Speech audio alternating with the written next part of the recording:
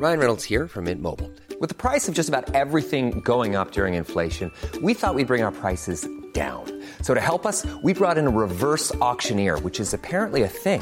Mint Mobile Unlimited Premium Wireless. How to get 30, 30, bit to get 30, bit to get 20, 20, 20, bit to get 20, 20, bit to get 15, 15, 15, 15, just $15 a month? Sold! Give it a try at mintmobile.com/switch.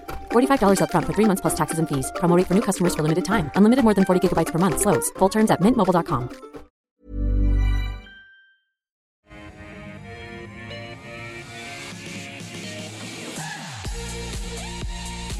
G'day and welcome to the call here at AusBiz. 10 stocks picked by you, 2 experts, 1 hour. It is Wednesday, the 12th of January. I'm Andrew Gagan. Great that you can join us. Let's get to our guests for today's show. Henry Jennings from Marcus Today and Andrew Weilant from DP Wealth Advisory. Happy New Year to both of you. Happy New Year. Great to catch up. Now, Henry, faster and sooner, that rhetoric we heard out of the mouth of Jay Powell overnight reassured investors, at least for that session. Are you reassured? I guess it's hard to be reassured really these days that we know that interest rate rises are coming. Let's face it, we are still at emergency settings across the world, and we are far from an emergency. I mean, the US economy is going to grow at 4.5%, 5% this year in theory. Well, that's the forecast anyway. So having interest rates close to stuff all does seem a little bit in extremis. So inevitably they will rise. It's like the boiling frog at the end of the day, isn't it? If you put the frog in the cold water and boil it gently, then the frog doesn't leap out. But if you whack it in there straight away when the water's boiling, the frog freaks out and you never get the frog to boil. So this is what Jerome Powell has to do. It's going to be a pretty tough trick for him, but the markets certainly seem to be pleased. I think the tamping down was the key last night that he said in terms of interest rate rises. So they're coming. It's like Christmas. It'll happen. It's just a question of when. And we know that this year, we'll get 3, maybe 4 rises from the Fed, but it'll still only be 1%. Let's put it in perspective. Yeah, the frog in the pot. Andrew, are we being boiled alive? Look, I've missed Henry on many different fronts, in particular his analogies. So it's a good start to 2022. But Henry's right. Like, if you thought that by the end of 2022 that interest rates were going to stay where they are, you were just deluding yourself. So certainly 2022 is going to be the year of rate rises. It's just how quickly it's going to occur. And really, I think where we're hearing a lot of the squawking, if I can put it so eloquently, is around that hot money, where there's been a lot of money chasing earnings in tech, and we'll talk about tech in a minute, and all these sort of speculative bubbles, and they're potentially going to get found out. So certainly from my point of view, it's welcome, because the longer they leave it in increasing these interest rates, it's just more pain down the track. So let's just have an orderly transition. Henry's right. I mean, we're still operating on emergency settings. Is it necessarily an emergency? It's certainly not normal, but I don't think it's an emergency, and we need to start moving back into the new normal. Yeah, indeed. All right. Well, of course, questions are whether the themes that we saw in 2021 will play out this year at the same time. Now, of course, lithium, one of those that ran hot last year. Will that continue? Well, our stock of the day is Liontown Resources, ticker code LTR, lithium developer, signing an offtake term sheet with South Korean-based LG Energy Solutions, another step forward in developing its flagship Kathleen Valley lithium project in WA. Shares very much in the green as a result today. Andrew, do you like Liontown? Yeah, I don't mind it at all. I don't follow it super closely, so I just had a quick look before. I'm sure Henry's got a lot more to say about it, in particular the Marcus Today $12 million subscriber, or whatever the value he's up to now. But it's a $3 billion company, and as you just said, they've signed their first offtake agreement for that Kathleen Valley project they have with LG, and it's a 5-year deal initially, starting in 2024, around 100 to 150,000 tonnes. So it certainly is a positive for them. It vindicates their project. Of course, they just recently undertook that placement back in December at $1.65. and consensus I note is $2.15. So lithium's not going away. The EV story is not going away, despite our best efforts here in Australia with lack of policy around that. The mine itself's got a 23-year life, so certainly this should hopefully be the first of many agreements announced by Liontown, so I would think it's a buy. A buy, okay, even given where it's been. Henry, do you agree? I mean, you just look at that share price there, it's absolutely exploded in the past 12 months. It's funny, isn't it? For someone who had little to say on Liontown, Andrew gave it a fair go, I have to say. Pretty much stolen my thunder. I was expecting a passing and a deferring to my learned colleague comment, but unfortunately not. Liontown, yes, it is a buy, I have to say. It is one of the stocks that one of our members has made an extraordinary amount of money at playing with, and has been the one stock conviction portfolio. He was a $12 million man at around, I think it was around 80, 85 cents. He's probably doing an awful lot better now. The thing for me, I think, at the moment is the SPP, which finishes very shortly. That finishes on the 14th. Now, that share purchase plan price, which they're hoping to raise $40 million. Now, SPPs tend to be the icing on the cake. It's already fully funded Kathleen Valley, $450 million out of the placement at 165. There's another 40 coming from the SPP, which looks to be a little underwhelming given the share price is below that SPP price. And I think that is weighing on the stock at the moment. Every other lithium stock has kind of exploded to the upside, and certainly there has been some massive winners. And even today we're seeing some good winners in things like Gallon Lithium is up 9%. We've got Core Lithium up nearly 5.8%, and that's building on rises recently. So I think this one for me is a buy. Once that SPP closes on the 14th of January, which is only a couple of days away, I think the stock could pop back up towards the $1.80, $2 level, especially given the deal they've done today with LG, and there's certainly tier one kind of offtake agreements they're doing, fully funded. Now they're getting those offtake agreements through. It does look pretty good, I have to say. So for me, it is a buy. All right, that is a good start, gentlemen. It goes into the portfolio as a result. That is Liontown. All right, let the rubber hit the road. We're going to start with National Tyre and Wheel. It's these stocks, of course, picked by you. It imports and wholesales tyres and wheels across Australia, New Zealand, South Africa. Recently completing an acquisition of the New Zealand business Carter's Tyre Service for around $28 million. Mitch, wondering what thoughts would be on the share. He says it's growing at a steady pace. I'm a new investor. Would this be a good starting point, or are they going to go sideways? Henry. Well, this has certainly been inflated in terms of the share price. It has well and truly been pumped up, and the SPP should be pretty popular given that it's at $1.35 with the stock at 161. I guess this has been a one-way ticket to doing pretty well at the moment. I think it may have run a little hard. I'm always a bit worried about mergers and acquisitions with these sorts of things because they do take a little while to bed down, but it does look good. It can be quite illiquid from time to time, so that is something to bear in mind. The chart looks great. The chart has been going left to right as we like to see, but for me it has just been pumped up a little bit too hard. I think if you were long it, I'd be taking some profits here. It's not an outright sell, but certainly I wouldn't be piling in here just yet. But if you got the opportunity to do that SPP at $1.35 with the dollar at 161, well, that certainly is a no-brainer. But I would expect to see some scale backs for you in terms of your allocation there. So wouldn't be surprised to see you not get too many there. I think the date for that is the 20th of January, so a week tomorrow is the closing date for that. But for me, I think it's just a little one to take some profits in. Okay, I'll take that as a light. And Andrew, do you agree?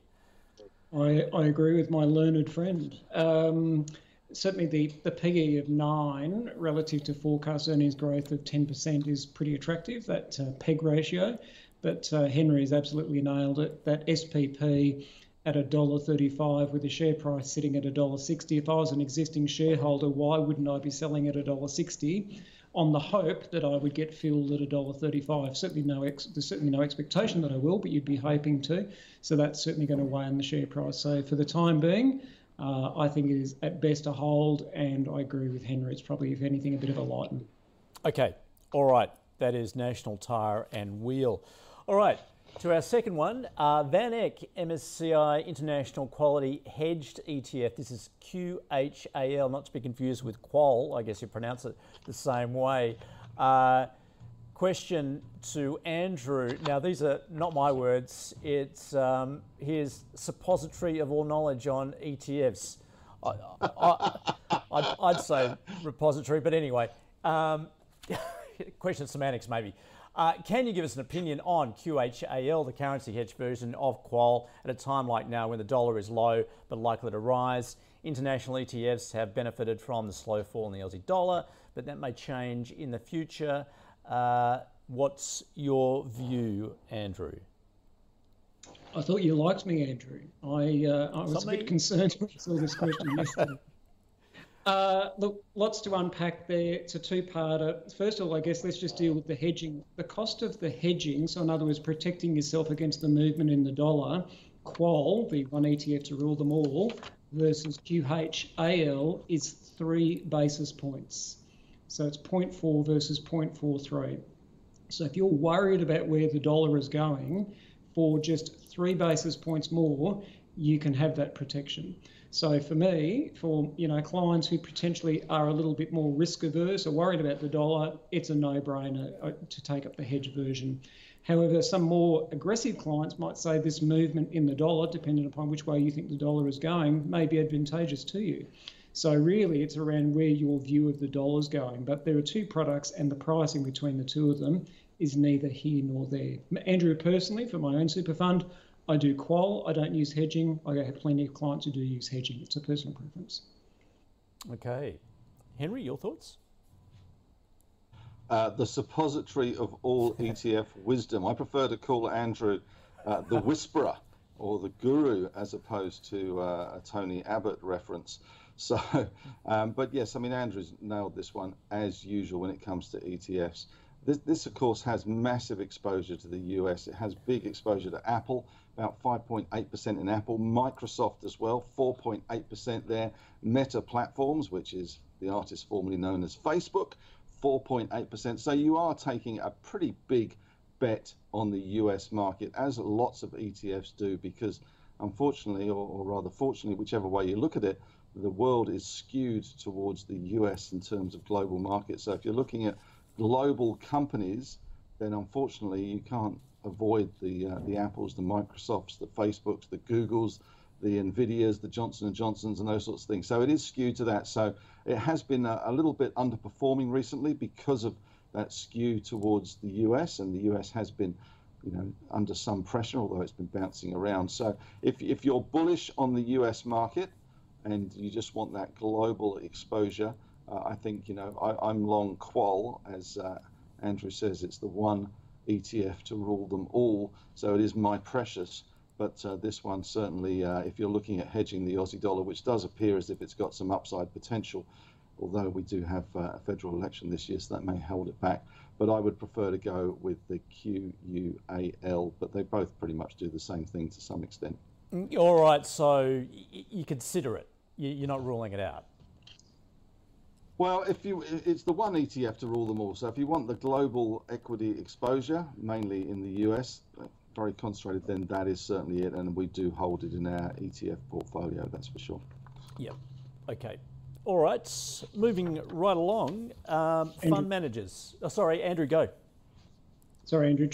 And perhaps I didn't hear you the second part of the question. I might just quickly answer that very quickly because the other part of it was QLTY versus Qual. Why would you do Qual versus QLTY? QLTY is the beta shares product. Very quickly, QLTY is 150 holdings versus 299 for Qual, so it's a far more concentrated. And QLTY, if you're worried about tech, has 45% of its holdings in tech, whereas Qual is only about 38%. The big benefit for QLTY is that it caps the number or the percentage holding in a company at 2%. Whereas Qual, as Henry just said, it's got Apple, it's got Microsoft, it's got Meta, and they're all 4 to 5%. So nothing wrong with QLTY, but my preference remains Qual. Sorry, I just thought I'd better address that side of the question too. No, that's all good. Okay. All right.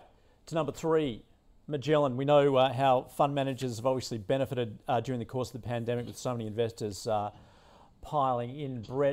Brett's wanting to know about this one. You see, saying your experts have been uncertain about this for a while. The context being the latest press release giving guidance about funds under management confirmed that there will be no change in performance fees.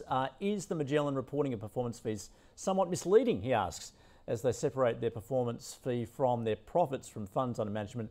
So the suggestion that their fees are some 60 basis points seem to distort the real returns.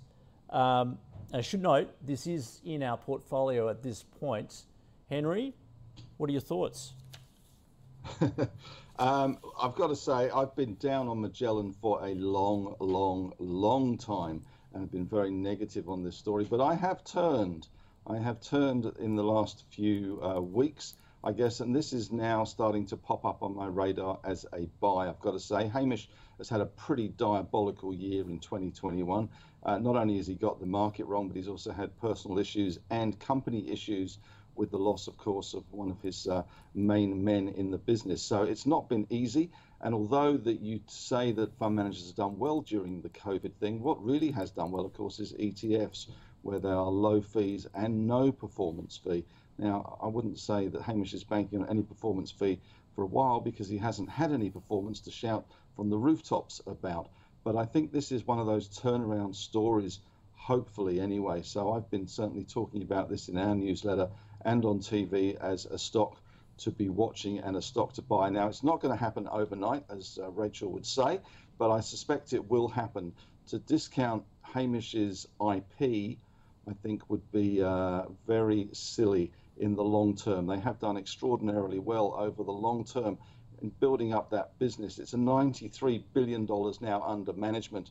That's down from around 120 odd since they lost the St. James Place money. The problem for them is that they don't want to see any more money leave the building, and we may get some more news on that going forward. But $93 billion under management with I think a market cap around 3.6 billion does seem a smidge cheap, especially when you compare it to GQG, which has a similar amount and about $2 billion more in market cap. The one that always sticks out for me as massively overvalued is Australian Ethical Funds, AEF, which is having a bit of a dive today. They have around $6.5 billion under management and a valuation of sort of half what Hamish is worth. So they're doing something right because they have ethical in the name, but I like Magellan. For me, it is now a buy. Having been very down on it, I think Hamish can turn this one around. Yeah, Andrew, your thoughts then? You feel as though that it has turned around, it is looking attractive? It's turning. I don't think it's necessarily turned, and I note consensus is down 52% over the last 3 months, which probably is one of the reasons why the share price has got such a big belting. And I would also note that a number of fund managers, not just Magellan, but a number of them have been under pressure over the last 3 to 6 months. So it's more of a systemic issue, and Henry touched on it briefly just before. There's now, I think the numbers came out yesterday, $134 billion in ETFs. So more and more money is moving into passive investing and moving away from active. However, if we look at Magellan, the company, 40% return on equity and a 59% profit margin. Hamish and his team has had a number of missteps, which is one of the reasons why they lost that mandate in the share. But for me, it's certainly one that I'm pretty interested in at the moment. Can't bring myself to buy it just yet. I'd like to maybe pay $20, $25 and see it on the up and up, but it is certainly one on the watch list. So for me, it's a hold. A hold. Okay, so we'll look at that bottom line means it does stay in the portfolio. Moving right along, now speaking of COVID, those businesses that have done well, Talia wanting to know about Ansell being a beneficiary of COVID with its disposable medical products, but demand did fall off considerably earlier than expected, perhaps, in part because of those supply chain issues. Once again, this one is in the portfolio. Andrew, what are you thinking of Ansell at the moment? Look, I don't mind it, and certainly, as I was just saying to you guys off air beforehand, COVID was just a distant memory for us here in Queensland, but now that the walls of Fortress Queensland are down, here I am working from home, so it certainly is a lot more front of mind here. And so I can certainly see the demand for their products remaining pretty strong. I can certainly also, though, see continuing issues with supply, can see issues with shipping, with freight as well. So that's certainly one of the things that's weighing on the share price for the time being. I note that earnings per share forecast guide is minus 5% for next year. But it's still got a pretty strong return on equity. It's about a 15% ROE. It's about a 12% margin. So for me, it would be a hold. Okay. Henry, your thoughts? My thoughts are that Andrew needs some pictures if he's working from home, because it looks pretty dull there. So I might have to send him up some pictures to brighten the room up a little bit. As far as Ansell goes, it's had a pretty good bounce. It's been one of the dogs of 2021. It's one of the A stocks, and there's been a few of those A stocks that were dogs, the Appens, the A2 Milks, Ansell, but it has been bouncing, and I guess part of this is that it's a second half story.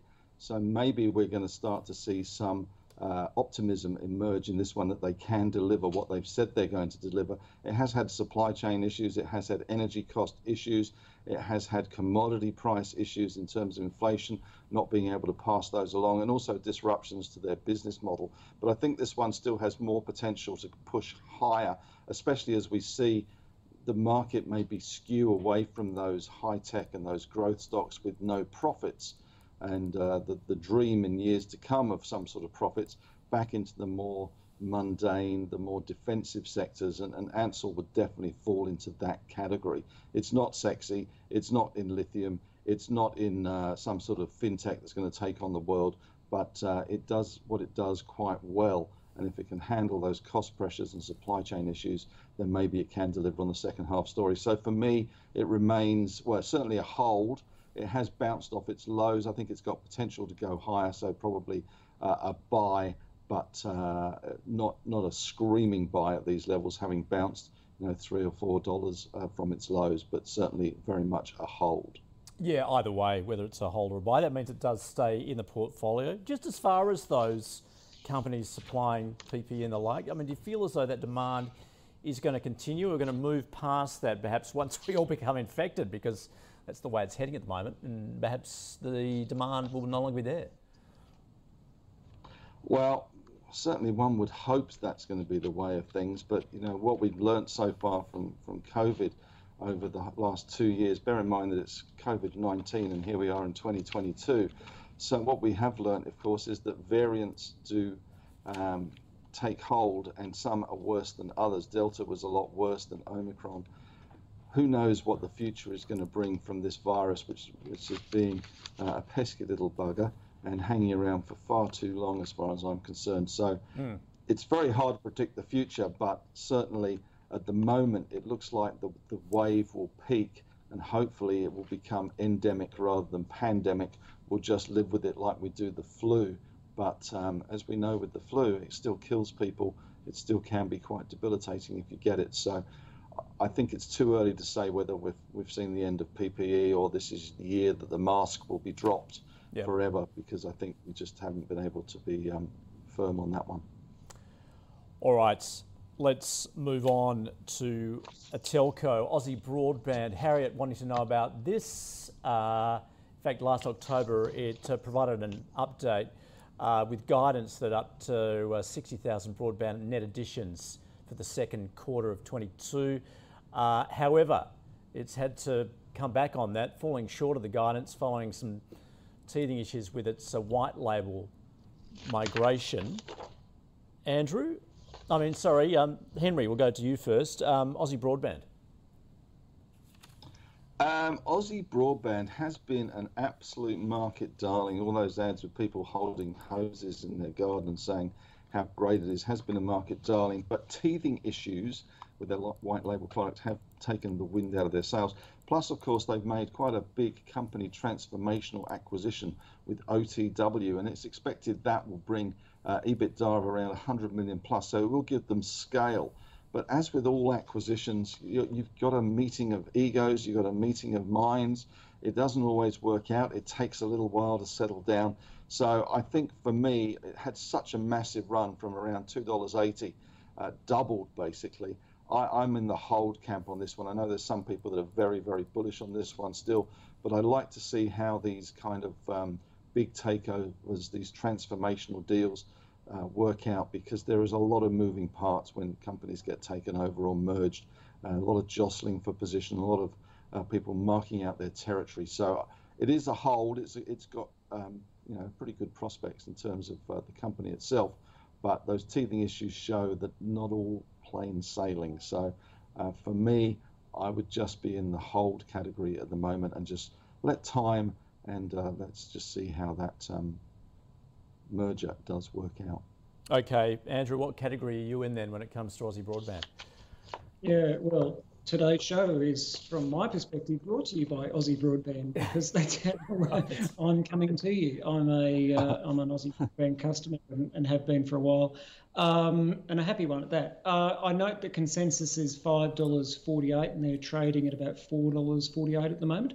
So certainly there's some scope to grow there. Henry's bang on, and another one we're going to talk about in a moment. When there's a big merger or a big acquisition on, you have to be very careful around cultural issues and basically sort of legacy issues. How do you sort of deal with all that? So from my point of view, Aussie Broadband is a hold. But how many clients have they now got? 445,000 clients and growing. They are going pretty well, and I wouldn't be surprised if you asked me again in sort of 6-12 months' time. I didn't say it's a buy, but today it's a hold. Yep. Well, you're looking very stable there with your connection, so that's certainly a vote of approval right there, I would have thought. All right, well, that's our first five, plus our stock of the day. Let's sum up where we've been then. As I mentioned, stock of the day, Liontown. Andrew likes it. We're talking lithium, of course, being one of the big themes for last year. It's likely to continue. Henry talks about the share purchase plan there. Still room to run, he thinks, but we've just had this news of an offtake agreement supporting its business, essentially. Look, both have slapped a buy on Liontown, so it goes into the portfolio. Our first stock, as picked by you, National Tyre and Wheel, importing and wholesaling tyres and wheels. Henry's saying, look, it's pretty liquid, although the chart does look good, but a bit expensive. He'd say to lighten. Andrew agrees to lighten there, although he said the price to earnings looking pretty attractive. Our second one, Van Eck MSCI International Quality Hedged ETF. This is the QHAL. We're also talking about Qual, obviously also in that category at the same time. Andrew says you sort of need to consider the cost of hedging. It could be a matter of 3 basis points. Both picking Qual, because the other part of the question was, how does it stack up against QLTY, Quality from Beta Shares, both saying they prefer Qual. The Quality one is very heavy tech in terms of its exposure. All right, so that's our first ETF that we dealt with. Magellan. It is in the portfolio. Henry's saying it's starting to look like a buy. It's been through a lot of issues, certainly behind the scenes. He's saying it's looking cheap. He's got a buy on it. And Andrew's saying, yeah, obviously citing those systemic issues. Interesting, though, both noting that more money sort of moving into ETFs at this point in terms of passive investing. He's got a hold on it, so it stays in the portfolio. And Ansell, obviously a COVID beneficiary, although not so much over the past 6 months or so. Andrew's saying, obviously you've got to consider those supply chain issues and shipping and the like. He's got a hold on it. Henry's saying it was a dog of 2021, potential to push higher. So it is a potential buy, but certainly a hold at least. And finally there, Aussie Broadband. Henry refers to it as the market darling. Did have some teething issues. He's got a hold on it. Andrew, he's voted with his feet. because he actually uses it, that's a good sign. He also has a hold on it. All right, let's move right along then, and our next one is MoneyMe, a digital consumer credit business. Robin saying, it seems to be somewhat flat, and it seems as if they might be undercapitalised.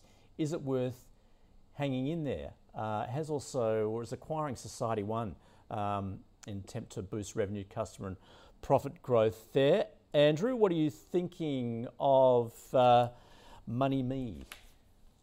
MoneyMe. It almost sounds like a Austin Powers movie, doesn't it?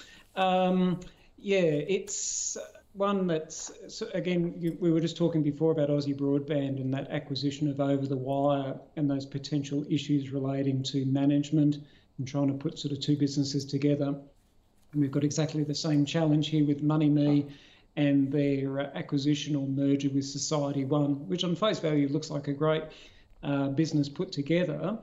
But you've probably got 12 to 18 months of them trying to work out new systems, who fits in where. They're quite open and relating to the cost synergies that they're actually going to get from this. So in other words, is there a loss of headcount? What corporate memory is lost? Trying to bed down that business. So whenever I see a merger, acquisition, takeover, that to me is a big amber light. Even though the rationale might make sense, and in this case, you're talking about a 12% increase in revenue. So there's lots to like about it, but that alone is probably something I'd be holding off on. I guess the other thing is just consumer credit in general. You know, the market, from a consumer point of view, even though we're not in lockdown, the consumer is under some form of pressure. We started the show talking about where interest rates are going as well. Is that going to impact upon their sort of credit quality? Now, I note that they sort of talk about the average credit score for their clients is 721, which is pretty high. But even so, if you look at the cost of an average mortgage in Sydney or Melbourne, it's sort of a bit out of control at the moment of interest rates on the rise. So consumer credit would also make me a bit wary. So for me, this is a hold. Okay, consumer credit makes you wary. Henry, does it? We're having more holds than Greco-Roman wrestling today, I have to say. And this one is, for me, a hold. Part of the problem is not just the acquisition, as Andrew says, or the merger of the two companies, Society One ending up with, I think, around 30% of the new entity, and MoneyMe around 70%, is the fact that it's so illiquid. You know, there's 10,000 shares traded today. It does have moments, but the share register is very concentrated, with Clayton Howes and Scott Emery, between the two of them, owning around 57% of the company. And Stephen Bannigan has another 11.6%, according to Iris. So with that kind of concentration, that's 60-70% is tied up with 3 or 4 major people involved in this company. So it makes it hard for anybody to get set in any size. So you can move it around a bit, even on a few shares. 10,000 shares traded in a day. I know it's quiet. I know it's Christmas. I know it's holidays, etc., etc. But for me, this is a hold. This will trade between $2 and $2.20, maybe with the odd sort of freak out every now and then, or the odd push higher. You just trade that range, I suspect, for the time being, and wait till this merger is settled down and maybe a bit more liquidity. So Greco-Roman wrestling rules in this one. I'm afraid this is a hold. Nothing wrong with a hold, particularly if you do hold it. All right, that is MoneyMe. Next, cab off the rink, 360 Capital Group. Now, Matt wanting to know about this, he's saying it seems to go unnoticed, 20% below NAV. Lots of insider buying over the past 6 months and a great dividend. Should I add more? In fact, Irongate Group has received a revised proposal from 360. Seeing it acquiring essentially the shares it does not already own, so you need to factor that in as well. And I should note also, it is currently in the portfolio. Henry, how are you seeing it? Question I got to say is why? Why be there, to be honest? 3-cent dividend on an 83-cent stock. I mean, it's hardly stunning. This one has gone sideways and then down and then sideways again. This is big boys playing big corporate games. Lots of egos at play, taking over each other, doing stuff, trying to be, an investment house. I really can't see any reason why you'd want to be there. It's neither got massive growth or massive income. So for me, go play in stuff that's moving. Go play in stuff that's actually got some upside if you want to make some money. If you want to just sit there and watch your money, go sideways and 84 cents or maybe 85 cents at best, then fine, go for this one. But God, there's a whole market out there that's moving percentages every day, big percentages every day. Go and play in stuff that's got momentum rather than get trapped in one like this. This is a game the big boys are playing. Lots of corporate actions, lots of insiders trading in terms of directors buying and directors selling. There's lots of egos at play here. Not for me, not interested, move on. Okay, so that's an avoid, not because it's bad, but you just don't care. I just think there's better things to play in. I don't care. I've given up caring about their deals because they're just chest pumping and they're standing on the beach at Sorrento or Palm Beach and doing deals with each other just for the sake of it. Not for me, thanks. You can keep that. Oh, all right, Andrew, you better tell us what you think then. I don't like it when Henry holds it in. I think it's just important he tells us how he feels, to sort of get it out of his system. Look, I'm not a great fan, to be frank. We talk about companies that are pretty illiquid. This one has about $100,000 a day, which is traded. So again, one of the things you look at is how difficult is it to exit or get into a stock. And with a $172 million company, to have $100,000 a day, that's pretty trivial, frankly.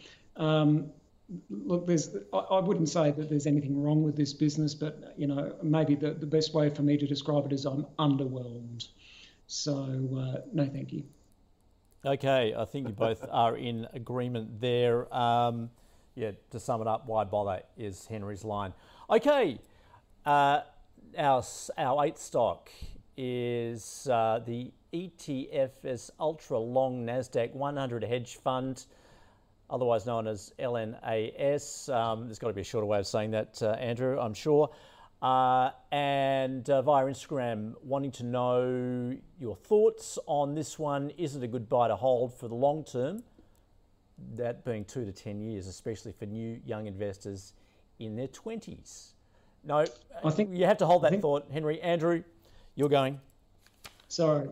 I think we can answer this one pretty quickly, Andrew, because after you get through the lengthy disclaimer on the first page, like a pop-up window, then very clearly, and this is specifically to the question, LNAS is not recommended for investors as a long-term portfolio position. So there's your answer. So, right.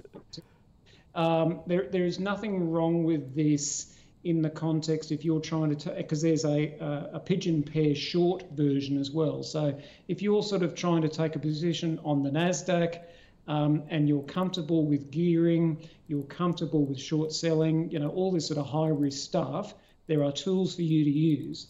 But to the viewer, who reached out to us, I'm a new investor, I've got a long-term view, I'm in my 20s, this would probably be one of the last ones that I would think about for them.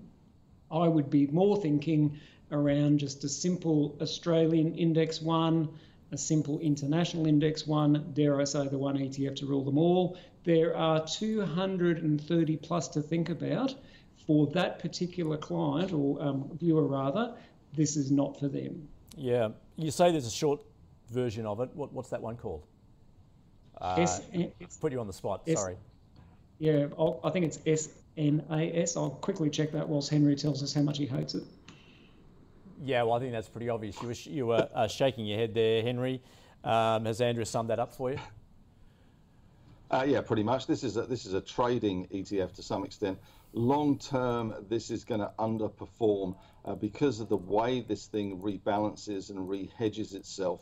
You kind of lose something in the translation. There's a lot of these moving parts. They create friction, and friction, unfortunately, is not the most efficient thing when you're working with machines. So you don't want that friction, and those moving parts are going to hinder the performance of this one. By all means, if you like technology stocks, you can trade this to your heart's content, or the short one, which Andrew was digging out the code for.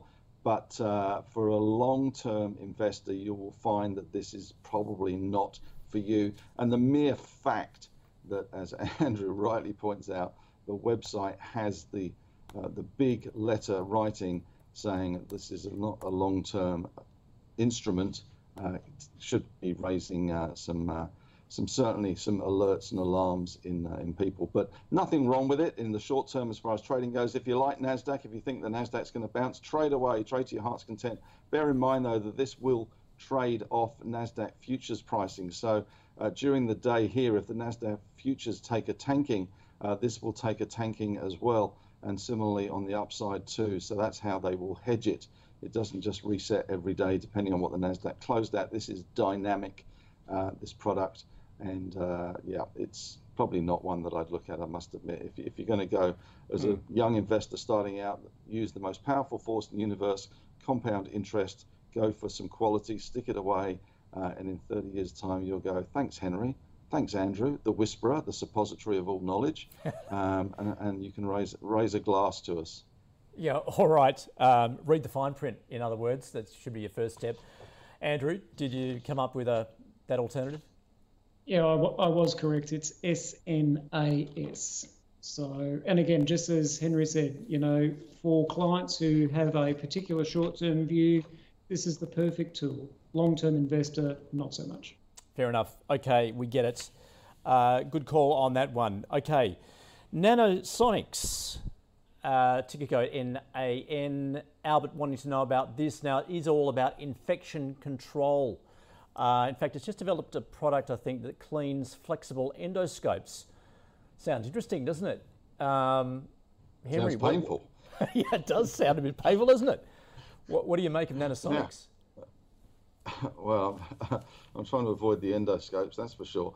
As far as Nanosonics go, I mean, this one has been badly affected, I guess, by COVID in the US, especially the Omicron, and the fact that people aren't going into hospitals for electives or any other kind of surgery, which is holding them back a little bit.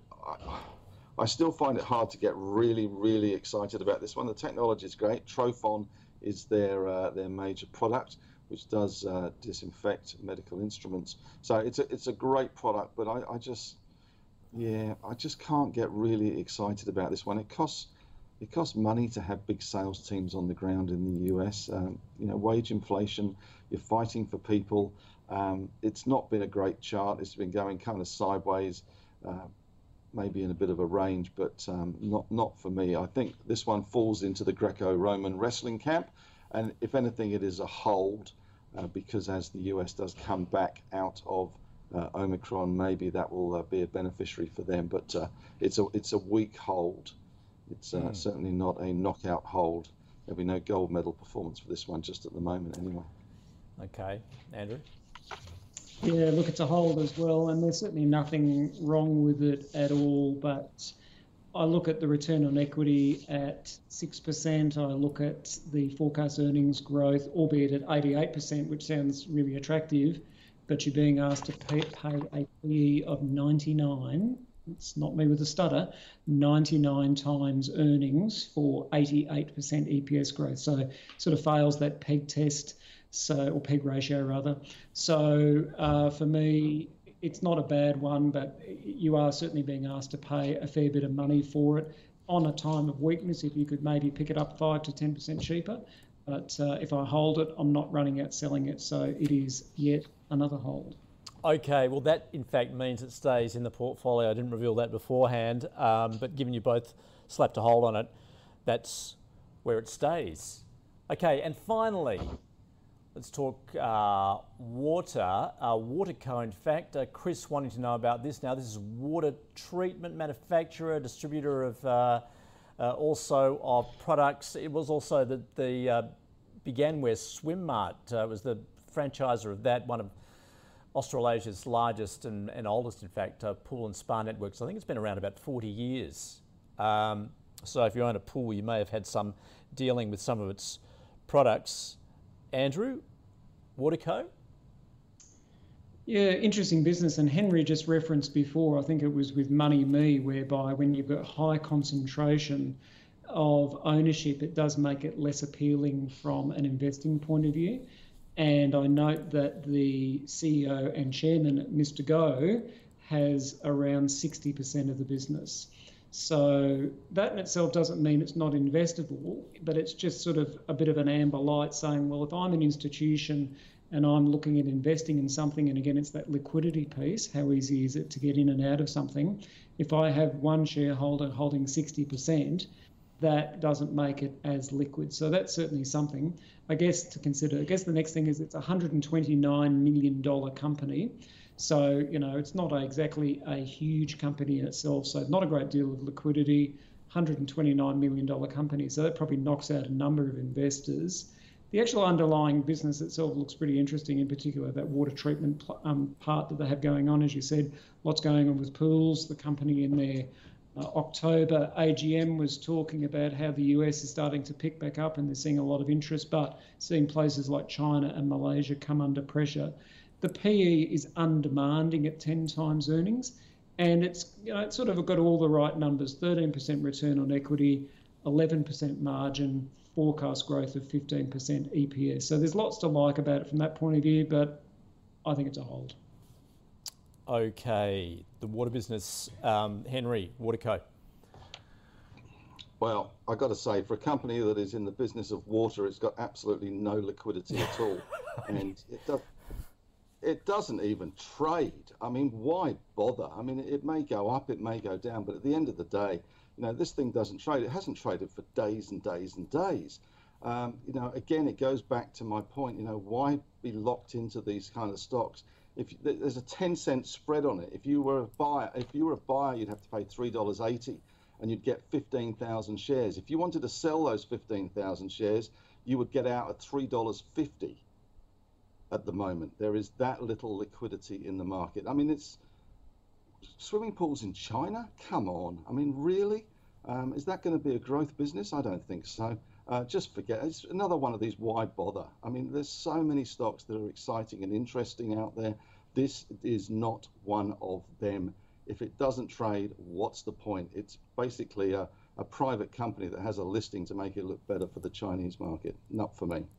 Harsh, but we appreciate... Harsh, but fair. Yeah, I was going to say, but fair. That's what we want from you. Yeah. Actually, you've been through a few companies today and you've both mentioned the fact that they're illiquid. Is that just a big red flag, or is there any sort of exception to the rule? It's not a big... I mean, it's a red flag. It's not a big red flag. It does depend on why they're illiquid. If you've got a shareholder that's got 75-80% of the stock, why have they bothered listing the thing? But it does give them a valuation, obviously, which they can take to the bank, and it does give them that kind of certainty that it's listed. It is a red flag. It doesn't necessarily mean that you shouldn't touch them. I guess the prime example of a company that was fantastic, which is absolutely impossible to get set at, is Macquarie Telecom. It has been an absolute ripper of a business. It's done extraordinarily well. It's a great business, and I would never put anybody off from buying it because of the liquidity, but you have to bear that in mind, especially if you're having a biggish go. Now, that obviously doesn't affect most retail shareholders, but liquidity doesn't just mean the amount that's traded, but it also means the amount that's in the screen at any one time, because buying and selling is the business of the market, and the Waterco one is a prime example. There's 1,500 on the bid between 370 and 350, so that's the liquidity that worries me, rather than just the fact that it doesn't trade huge volumes. Macquarie Telecom has been one that has been an absolute ripper, and it's hard to get set, but it has been a standout company, and that shouldn't have put anybody off, that liquidity. It just makes it that little bit harder to get set. So it's not the end of the world, but it does mean that you need to watch it. Andrew, just briefly, I mean, does that put you off, the illiquidity? It's an amber light. It's not a red light. Okay. WiseTech is another one that comes to mind, where you've got Richard White, who had a lot of shares, but he's simply just trying to provide a mechanism for employees to share in the business and creating a market in which to do so. So it's not a deal breaker, but it's one you need to think about. All right, okay. Well, let's sum up where we've been with the second half of the show there. We began with Money Me, digital consumer credit. Andrew's saying, looks like a good acquisition just as far as that for Society One is concerned, but it is consumer credit. That's a concern. He's got a hold on it. Henry, saying it is illiquid. Very concentrated share registry. He's got a hold on it also. 360 Capital. It is in the portfolio. It's got a gone sideways, essentially. Henry's saying he's just not interested in it. No reason to be, he says. Andrew, also not a fan, once again, saying it's illiquid. So on that basis, we're saying it is out of the portfolio. The ETF, Ultra Long Nasdaq 100 Hedge Fund, otherwise known as LNAS.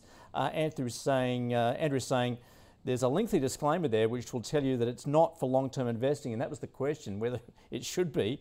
So that's a big no, likewise there from Henry.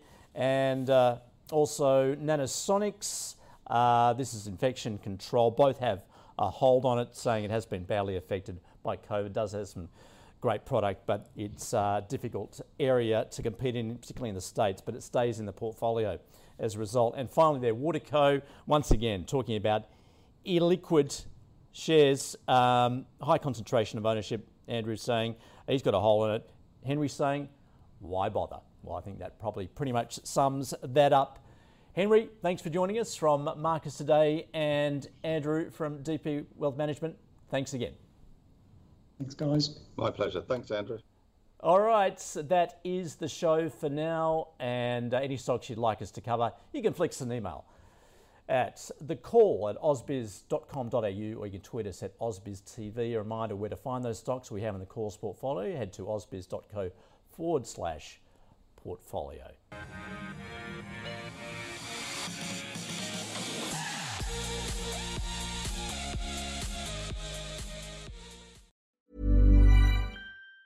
Planning for your next trip? Elevate your travel style with Quince. Quince has all the jet-setting essentials you'll want for your next getaway, like European linen, premium luggage options, buttery soft Italian leather bags, and so much more. And it's all priced at 50 to 80% less than similar brands. Plus, Quince only works with factories that use safe and ethical manufacturing practices. Pack your bags with high-quality essentials you'll be wearing for vacations to come with Quince. Go to quince.com/trip for free shipping and 365-day returns.